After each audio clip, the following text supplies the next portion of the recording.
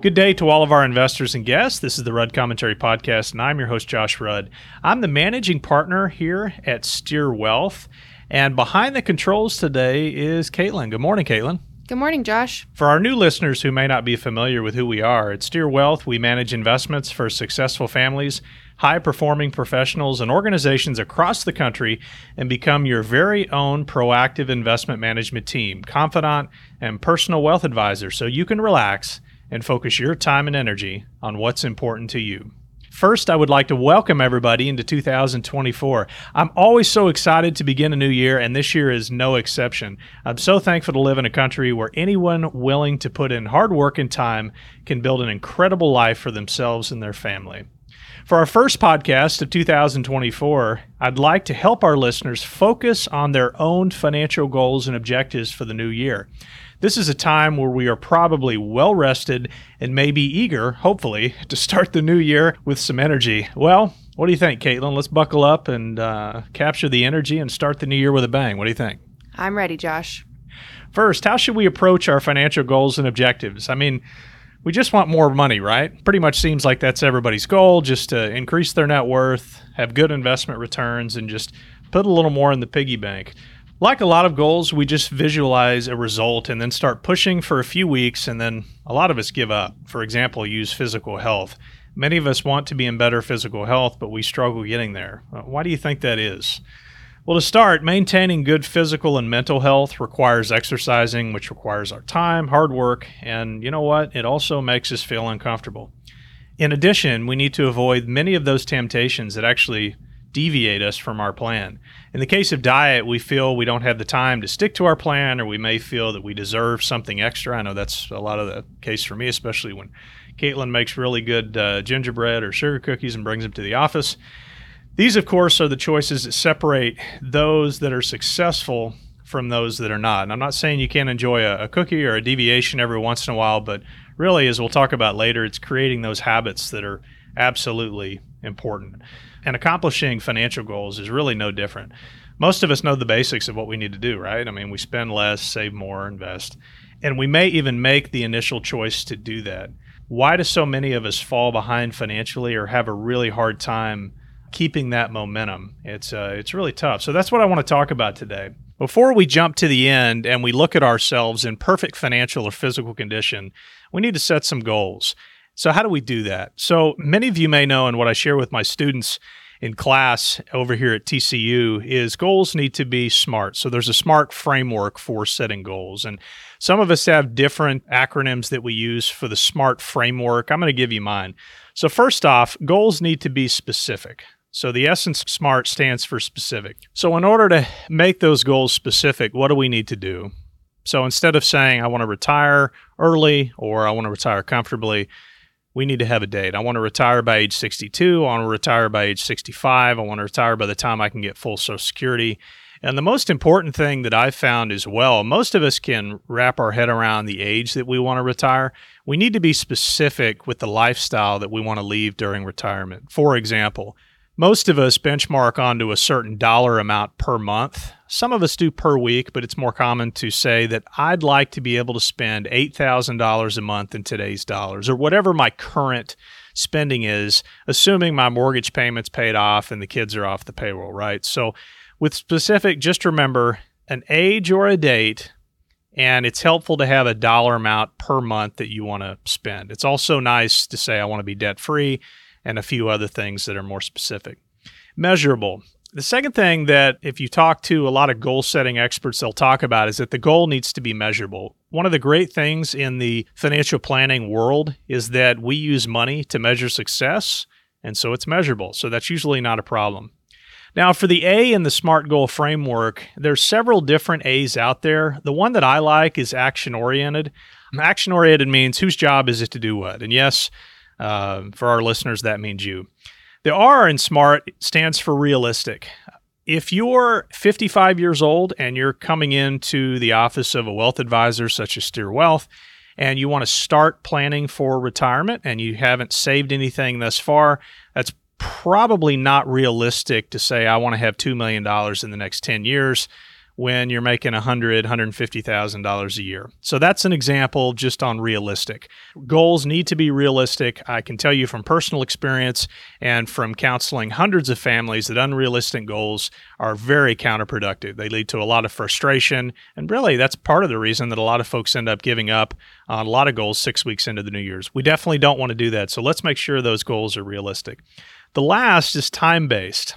Not only a final date that we want to achieve our goals, such as age 65, age 67 when we claim Social Security, but also time-based in terms of progress. It's extremely important for us to review our progress on a regular basis. A workout program might require weekly updates. A financial program may require quarterly or annual updates, but it's extremely important to measure our success over time.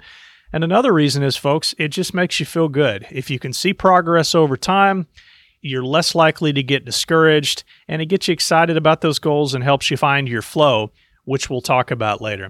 So I would encourage everybody to use that SMART framework. It's something that, as I said, I mentioned to our students that are working on their undergraduate degrees. That concept is new to a lot of them. It's probably not new to our listeners, but just to bring you back to basics and to review those goals when you're looking at all those objectives that you want to achieve in 2024. Now let's move on. So we've got our framework, right? We've got some goals. We want to retire by X date. We want to, hit our net worth bogey, whatever that is, $2 million, $5 million. That's important for us. So how do we do that? So I want to give our listeners some quick steps on how to go about achieving those goals that we've set up through that SMART framework. So let's talk a little bit about this. When we work with our clients, the first thing, especially with a new family, that I like to do is I like to recommend that we do a self-evaluation, not just a risk tolerance questionnaire, not just filling out an information sheet. We also do an investment policy statement. There's many other steps that we go through in this process, but it's important for you as an individual to really evaluate yourself. And how do we evaluate ourselves? Well, way back in school, we might have learned about the SWOT analysis. And for those of you that don't remember, just the strengths, weaknesses, opportunities, and threats. Write down what your personal strengths are, write down what your personal weaknesses are, and then go into the environment and take a look at opportunities and threats. We'll get to those a little bit more in just a minute. The second is we've got to decide to make a change. And that's not just sitting on our couch, watching an infomercial, saying, you know what, I'm going to start a workout program.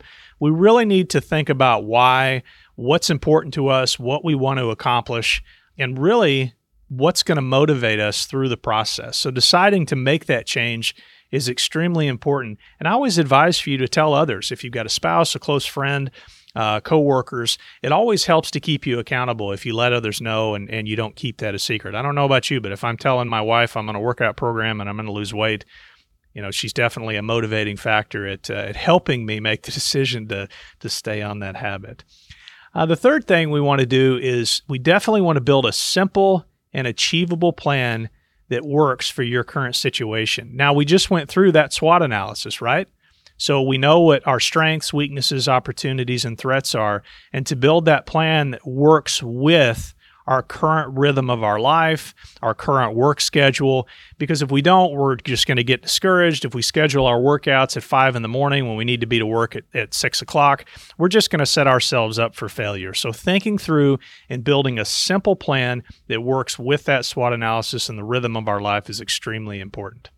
So what do you think next is? Just to commit and make that plan a habit. I'm really big on habits. Habits turn into an automated process. It's just like getting up every morning and asking your kids or grandchildren to make their bed every day.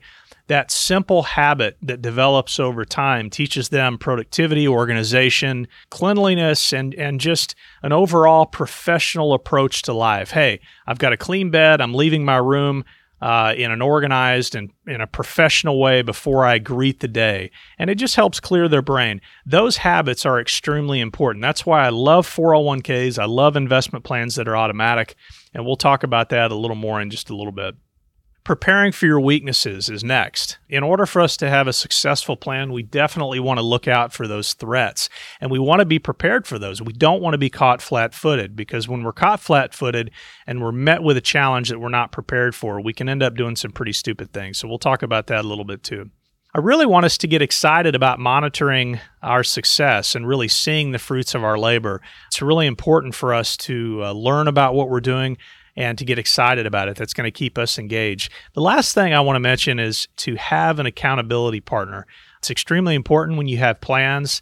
This isn't just the person you're telling about it, your coworkers, but to actually have that confidant that you can share your progress with, get some feedback from, or share your failures with. Somebody that's going to give you candid feedback and help you measure your success and help you get past those challenges when you encounter them. So that's what I'd like to do today is just to use this framework to set some achievable goals and to help you encounter the challenges that lie ahead.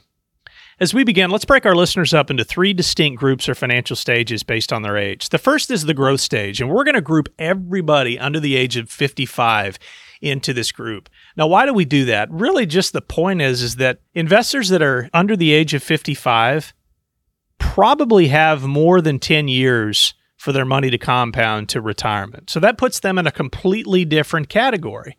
They've got time for the compounding, the wonderful credible benefits of the time value money to take effect. They will also likely experience 1 to 2 recessions in the remainder of their working career, which gives them more than just one business cycle to go through. So that's a pretty big deal. So we're going to put everybody under the age of 55 in growth stage. Now, of course, you may or may not be in growth investments depending on your risk tolerance. However, you should be leaning towards more growth investments rather than interest-bearing investments if you are at least at an average level of risk tolerance in that stage. The next stage, I'm going to call the contribution stage. This is everybody from age 55 through their retirement. Now, I don't have an age on that retirement. That retirement could be at 65, which is pretty common. It could be at 67, which is in most cases full retirement age in Social Security now. It could be age 70 or 75. But the point is, the individuals from age 55 to retirement encounter very unique challenges because they don't have the time value money during that accumulation phase while they're working in their corner. That time is getting shorter and shorter and shorter before they move from the important paycheck to the distribution or dividend check. The third group is called the income stage, and as you can probably guess, is for individuals that are already in retirement. This is defined by an individual that is in retirement that has already made that transition, does not have any earned income, but is instead receiving the income off of many years of investment and decades of working. So I want to just review that again. Growth stage, individual less than 55. Contribution stage, individuals from 55 to retirement. And income stage are the individuals that are in retirement.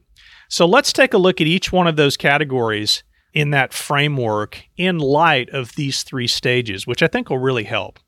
So step one, if you can remember, was self-evaluation and setting up your goals. And the question I would ask each one of these stages is, are you where you want to be financially? So before we get into separating these stages, I want to give you a quick framework. A lot of folks ask me, hey, I need to know where I am. How am I doing when I first meet an individual? And this individual could be 35, this individual could be 45, 55, in each one of these stages. I first read about this formula in the book, an outstanding book called The Millionaire Next Door by Thomas Stanley. I believe it's over 20 years now. It's a great read and is still very relevant today. If any of you would like to pick that up and read that. But basically, take your annual income, multiply that by your age, and divide it by 10. And that's about where Thomas Stanley, and I completely agree with him, said is a good benchmark of where your investable net worth should be at that point in your life. Now, investable net worth, to remind those of you who don't know, investable net worth is your net worth, so all your assets minus your liabilities, not including your house. So, for example, let's say I'm 35 years old. I'm making $100,000 a year, okay? So that's going to be $3.5 million divided by 10 would be $350,000. So my investable net worth, if I'm making $100,000 a year, at age 35 should be about $350,000. Now, as you can probably do real quick in your head, the more you're making annually and the older you get, the wonderful thing about this formula is it automatically pushes that net worth requirement up. So you can get a pretty good idea where you are and how you're saving by calculating this quick formula based on your age and annual income. A word of warning, this doesn't work as well for individuals in their 20s. It penalizes them heavily. They haven't had time to really start building net worth, but they should be on their way. A lot of individuals in their 20s have a negative net worth. They really haven't saved anything, which is definitely not a good place to be. But as you get into your 30s, your late 20s and into your 30s, this formula should be pretty accurate as a good number to aspire to that you're working towards year after year. And if you do this calculation and you find out that you're not there, don't beat yourself up about it. It's not going to be something that you're going to be able to achieve in a year, but it should be something that you're trying to achieve on your long-term plan. Before we move on to the planning itself, as you probably guessed, this formula really is only applicable to those in growth and their contribution stages for investors. Those that are already retired, not as important because you're focusing more on income. Great formula to have, but if you don't have any earned income, this formula is not going to do you a whole lot of good, right? So let's actually get into building that plan. So if you're in the growth stage, so just to remind you, this is everybody under the age of 55. So the most important thing that you need to do, frankly, is just get going. The contribution amounts of 10%, absolute minimum in your 401ks or savings plan is the most important here. So for those of you that are in your 20s and 30s, sign up for the 401k. And frankly, that should be the first thing you're asking when you get a new job is about the 401k benefits. And even if the 401k doesn't have a match, sign up anyway. You need to be making contributions into your plan at a minimum of 10%. It doesn't matter that they're only matching 6, a minimum of 10%. That is the most important to you. For those of you in the growth stage that say, hey, I can't afford this, you need to really think about this. Anyone can afford to put 10% of their 401k. Just think about how many times you're going to Starbucks, how many times you're going to Dutch Bros, how many times you're going to the movies, how many times you're going to the bar. You can definitely carve out 10% of your pay before you get that paycheck and put it into your plan. No excuses for the growth stage. The most important for you is to put away that 10%. I would also say for the growth stage investors, work hard. You've got the time. If you're under age 55, you still have the opportunity to make a big impact. In a pilot's term, you can't yet see the runway. You're still en route. You can still make some big changes that'll save you some time and really improve the journey along the way. I would absolutely encourage you to work as hard as you can and to continue to try to build on your income and to try to build on your nest egg. The last thing I want to mention for those in the growth stage, take risks. If you're sitting in your mid-40s and you don't like your job, you still have enough time to go out and create one. One of the great things about this country is if you have a skill, you can turn that into a small business and build a small empire. I've had many clients, high performers that have really become proficient in one area and have found out, hey, I can do this better if I work on my own, attract the right people. I've got great ideas. I've been executing at this for 20 years. As you know from this program, we love entrepreneurs, and I would tell you to not be afraid of that if you're in the growth stage. Okay, so let's move on to the contribution stage. So this is those of you that are between 55 and retirement.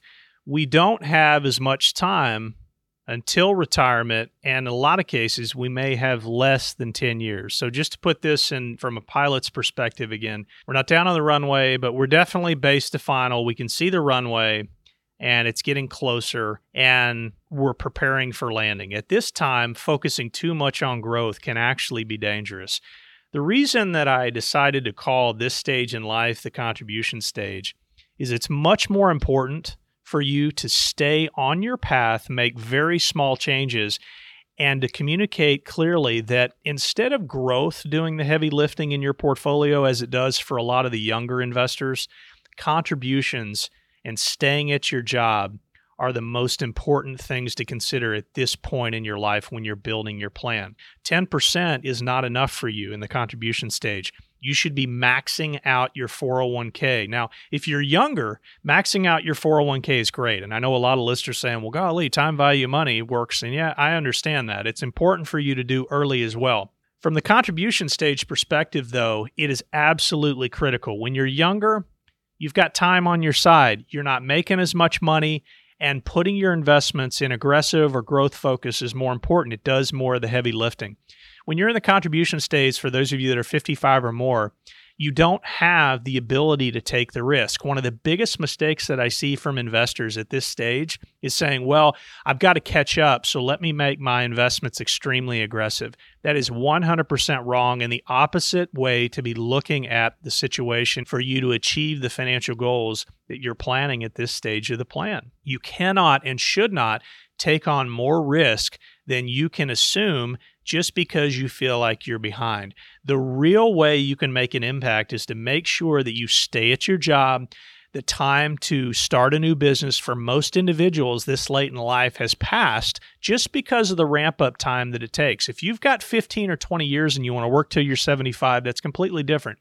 But if you're within that 10-year window and you can see the runway and you're starting to look to put this airplane down and retire within the next 10 years, making a job change that late in life, disrupting your salary, not having a 401k eligibility for a whole year, can set you back much longer than you think. Stay at your job, maximize your contributions. And the last thing is begin talking to your wealth advisor about shifting to more of a balanced strategy. A lot can change. When you're within 10 years of retirement, you don't have the ability to go through multiple economic cycles. And a lot of this, if you're in a growth portfolio, a lot of your success in retirement can be completely dependent on where you retire in the economic cycle. Well, guess what, folks? That just could be based on luck. And what we want to do is remove as much luck and the unknowns out of the equation as possible. That's what's going to help you build a successful plan based on those two stages. Now, if you're in the income stage, building a plan is pretty easy. What you have to do is identify how much income you need and really some of the drivers that are going to increase your health expenses over the years. Do you have long-term care insurance? How's the health in your family? How's your spouse's health? Do you have the ability to travel? Many more of your variables are certain at this point, and it's a lot easier to plan. Let's move on to the next point, commit. Commit and making habits. This is the action-oriented part of the SMART framework and extremely important. As we said for the growth stage clients under age 55, the 10% contributions are critical. Make them automatic. How do we do that? 401ks, college savings plans, savings. If you can put into a taxable savings account after your 401k and you can invest on a regular basis, it's extremely easy. When you get into the contribution stage, 55 and over, the 401ks should have been a foregone conclusion many, many years ago. Making these things a habit turns into looking at the alternatives to investing outside of the 401ks and also staying physically healthy so that you can enjoy your time in retirement for your spouse. If you haven't started with an exercise program early on in your life and maintain that all through your youth up into the growth stage days 55, it's extremely important to get serious about that now. Not only is it important just to stay healthy and your mental health and just being positive and just quality of life, but think about this. It would be a shame if you get into retirement and you're 65, 67, and then you're not able to travel because of your health being neglected over a long period of time. So I cannot stress that enough. It's something that we see in our wealth management program here quite a bit. It's extremely important that you focus on your physical health so that you can enjoy the fruits of your labor for a long period of time. One of the final things I want to talk about is planning for threats. In our Achieving Our Goals framework earlier, we talked about preparing for these weaknesses and threats to your plan. This is one of the most important pieces of establishing goals for the 2024 year. You really need to know yourself and be prepared for the inevitable stumbling blocks that are going to occur during the year. Let's talk about this in the different stages and some things that might pop up that you can plan for. Those of you that are in the growth stage, so again, we're talking about those of you that are under age 55 and are really focusing on growth investments and innovative ideas and taking risk. What are some of the expenses that can come up, or what are some of the unknowns that can really take you off your plan? For some of our younger investors, it could be something as simple as just not having enough money set aside in savings. the air conditioner blows up, the car breaks down. Those are things that you have to plan for, and you cannot be caught flat-footed, because what happens when you're not prepared for them? You end up pulling money out of the one place that you've been saving it, which is your 401k. That is the worst place to get the money. 401k is not a savings account. You should not take out withdrawals out of a 401k for these types of expenses. So what do? Set aside money for these things. So obviously, you're going to have to save more than 10%. I usually tell young families you need to get in the habit or plan for saving 20% of your income. 10% needs to go into future retirement, and then try to put an additional 10% into savings. One of the great things that you can do for your family, if you're leading the financial goals portion of your family budget, is you can tell your family, hey, if we don't have these expenses that drain down our savings account by the end of the year, this will be the year that we take that Disney vacation, head out to Turks and Caicos, or do something really fun. And that gives everybody an incentive for maintenance, and it just gets everybody like a good business working in the same direction. And it's really exciting when you achieve those, and really gives you a nice reward. Another thing that I really like for investors in the growth stage is when you pay off your car, begin making those payments into an investment account, and just prepare for that next car purchase. I can tell you personally from our clients here and from my own family that one of the most rewarding things that you can do is pay cash for a car. And the only way to get out from under the thumb of the finance companies is for you to have a car that's paid off and to begin making payments into an investment account, preparing for that inevitable purchase that you know is going to happen. The last thing is just saving that 10% of your income in your 401k and not using that for vacations, and not using that for, living and lifestyle expenses. That's one of the biggest challenge we have with younger folks in their 20s and 30s. They're so caught up in going on vacations and buying cars and clothes and other things that they don't realize how expensive those costs are. They don't realize that $10 coffee cup here on the drive-thru in the morning coming in over time pulled $70 to $80 out of their retirement account down the road. It seems so far off, right? So it's something that they really, really don't think about.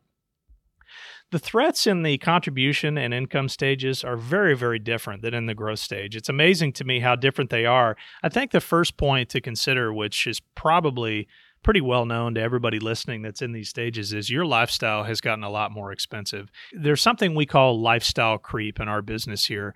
And over time, as you start trading up to bigger houses and nicer cars, all the expenses start coming along with that. Many of you probably have some very expensive hobbies that you do on a regular basis. I know that I don't play golf, but I know a lot of individuals that do. Playing golf and flying airplanes and riding horses and going on vacations and trips in the wine country, and all those things cost a lot of money.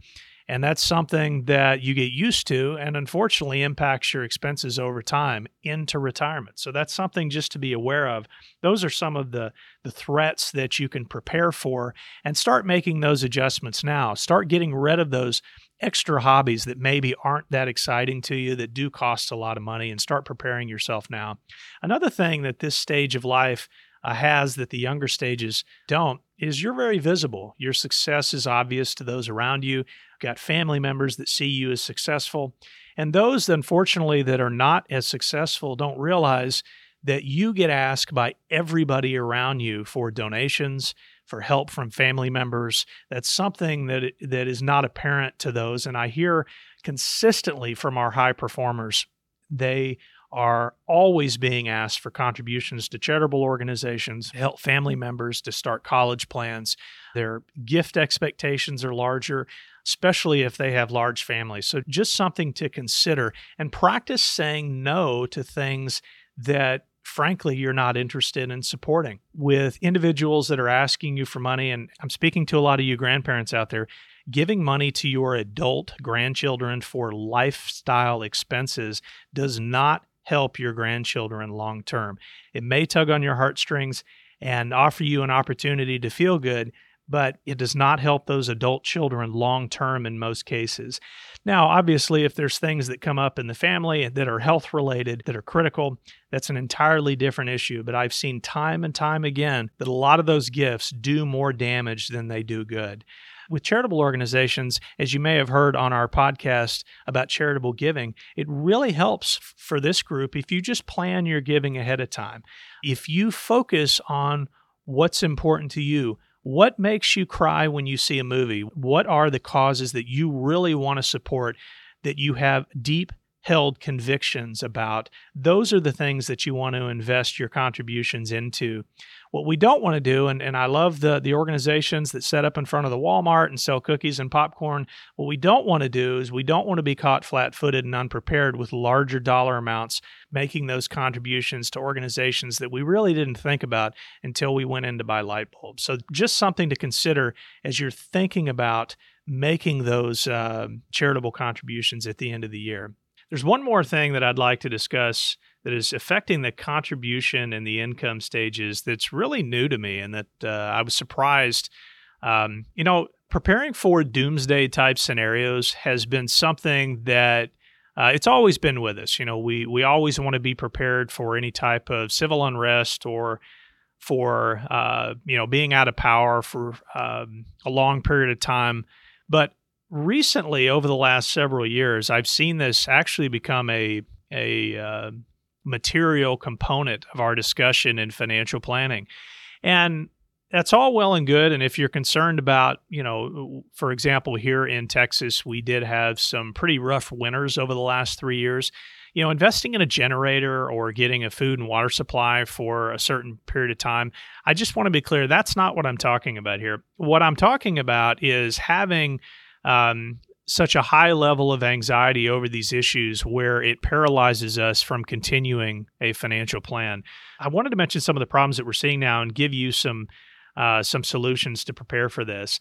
One of the concerns we have with this type of planning is when individuals feel justified to stop saving for their financial future. And I understand that there may be a political party that you don't agree with in the White House. There might be decisions being made by the Supreme Court that are troubling. We may have some concerns over the power grid, or there may be some underinvestment or overinvestment in different forms of energy. The concerns that I have, if that stops you from saving financially for your future, that's a big problem. And that's something that you should definitely be aware of. Also, if it causes your purchases to increase dramatically above what you can afford because of that anxiety, that's also a concern. One other thing that we've noticed in our 401k business here is if you're borrowing from your 401ks because you don't think that the money or what you've saved is going to be available, that's also a concern. I definitely would continue putting into the 401k and continuing your savings plan regardless of some of these other anxieties that are floating around out there. And I always tell our clients here at Steer Wealth just to use a rule of thumb. If you think that there's a certain percentage chance probability that something on a large scale would happen and impact your way of life here, I tell our clients to really verbalize what that percentage is. A lot of them will sit and think about it for a second and tell me, I think there's maybe a 5% chance or a 2% chance that could happen. And while it's extremely unsettling, when you consider that even in a worst case scenario that you think there's a 2 or a 5% chance of something like that happening, a real disruption to our financial system, I would advise those clients to put then about 2 to 5% of their assets towards different types of investments that they would feel safe holding in that type of an environment. When you think about it in that way, it really puts things into perspective. Still focus on your future as if the world's going to continue spinning and things are continue going, and that you are going to retire and that you are going to need the $8, $10, $12, $20,000 a month that you had planned on. Before we finish up here, it's important that during 2024, when you're working to achieve your financial goals, finding your flow is extremely important. Let me tell you what I mean about that. When you establish habits and you start doing things on a regular basis, you should start seeing your account grow every month, even if it's just through contributions, seeing how your investments work. It's kind of like getting a runner's high. For those of you that are athletes out there, really when you're in your zone, when you're making a jump shot or you're swinging the baseball bat and you really feel good when that ball hits the bat and you hear that crack and it's just a very satisfying sensation. I would encourage everyone that has any goals, financial or not, to really try to get to that point point. So how do you do that? Read more about financial topics. Be involved in the financial process with your advisor. Learn about new investment strategies. I like to give this example. One of the best ways I get young people involved, when parents ask me, hey, I've got this child, they've gotten an insurance settlement or they saved up a bunch of money. Can you help them? I can't get them interested in investing. How do you think we do that? We don't sit and talk about time value of money and financial strategies and things that'll put them to sleep. We talk to them about the exciting technologies that are out there. We talk to them about electric vehicles, about AI. We talk to them about the VR headsets. We ask them what their favorite technologies are to get them engaged. And then what do you think happens? They end up getting excited and they end up buying what they know. That's extremely important, and that helps individuals get excited about their goals and objectives. And a goal that you're excited about is so much easier to achieve than one that you roll your eyes or you clench your fist or you grind your teeth or you stay in bed trying to avoid. Find your flow and you'll find success in 2024 with your goals. The last thing I want to mention is get a partner. Accountability is extremely important. Like finding your flow, this affects all the stages of our investors that we've talked about today.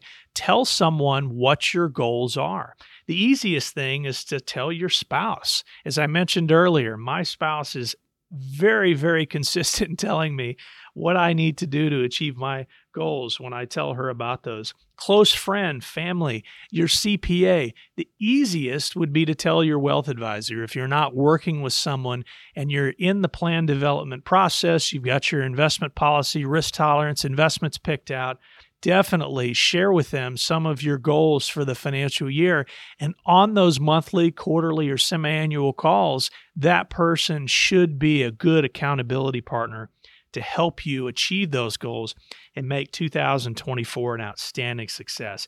Just to review some of the takeaways from this podcast today that'll help you hit your goals in 2024 and make your success a simple and less taxing journey and enable you to meet some of the challenges that you're going to encounter every day. Number one, save a minimum of 10% of your income in retirement accounts and 401ks. This is more for our growth investors. If you're older, save more and max out as much as you can. But for all of our investors, this requires spending less than 90% of what you make. It's easy, folks. If you're going to save 10%, you got to spend less than you earn. Absolutely. Number two, do not take 401k withdrawals until retirement. It's very tempting when you get that money in the 401k and you see that big dollar amount on your statement and you want to buy a new car, go on a vacation, send a child or grandchild to private school. Don't do it. The temptation's there. And don't take 401k loans either. Pay off all your debts before retirement. This is extremely important. Your stress will go down tremendously if your debts are paid off before retirement. You should not retire until your debts are paid off.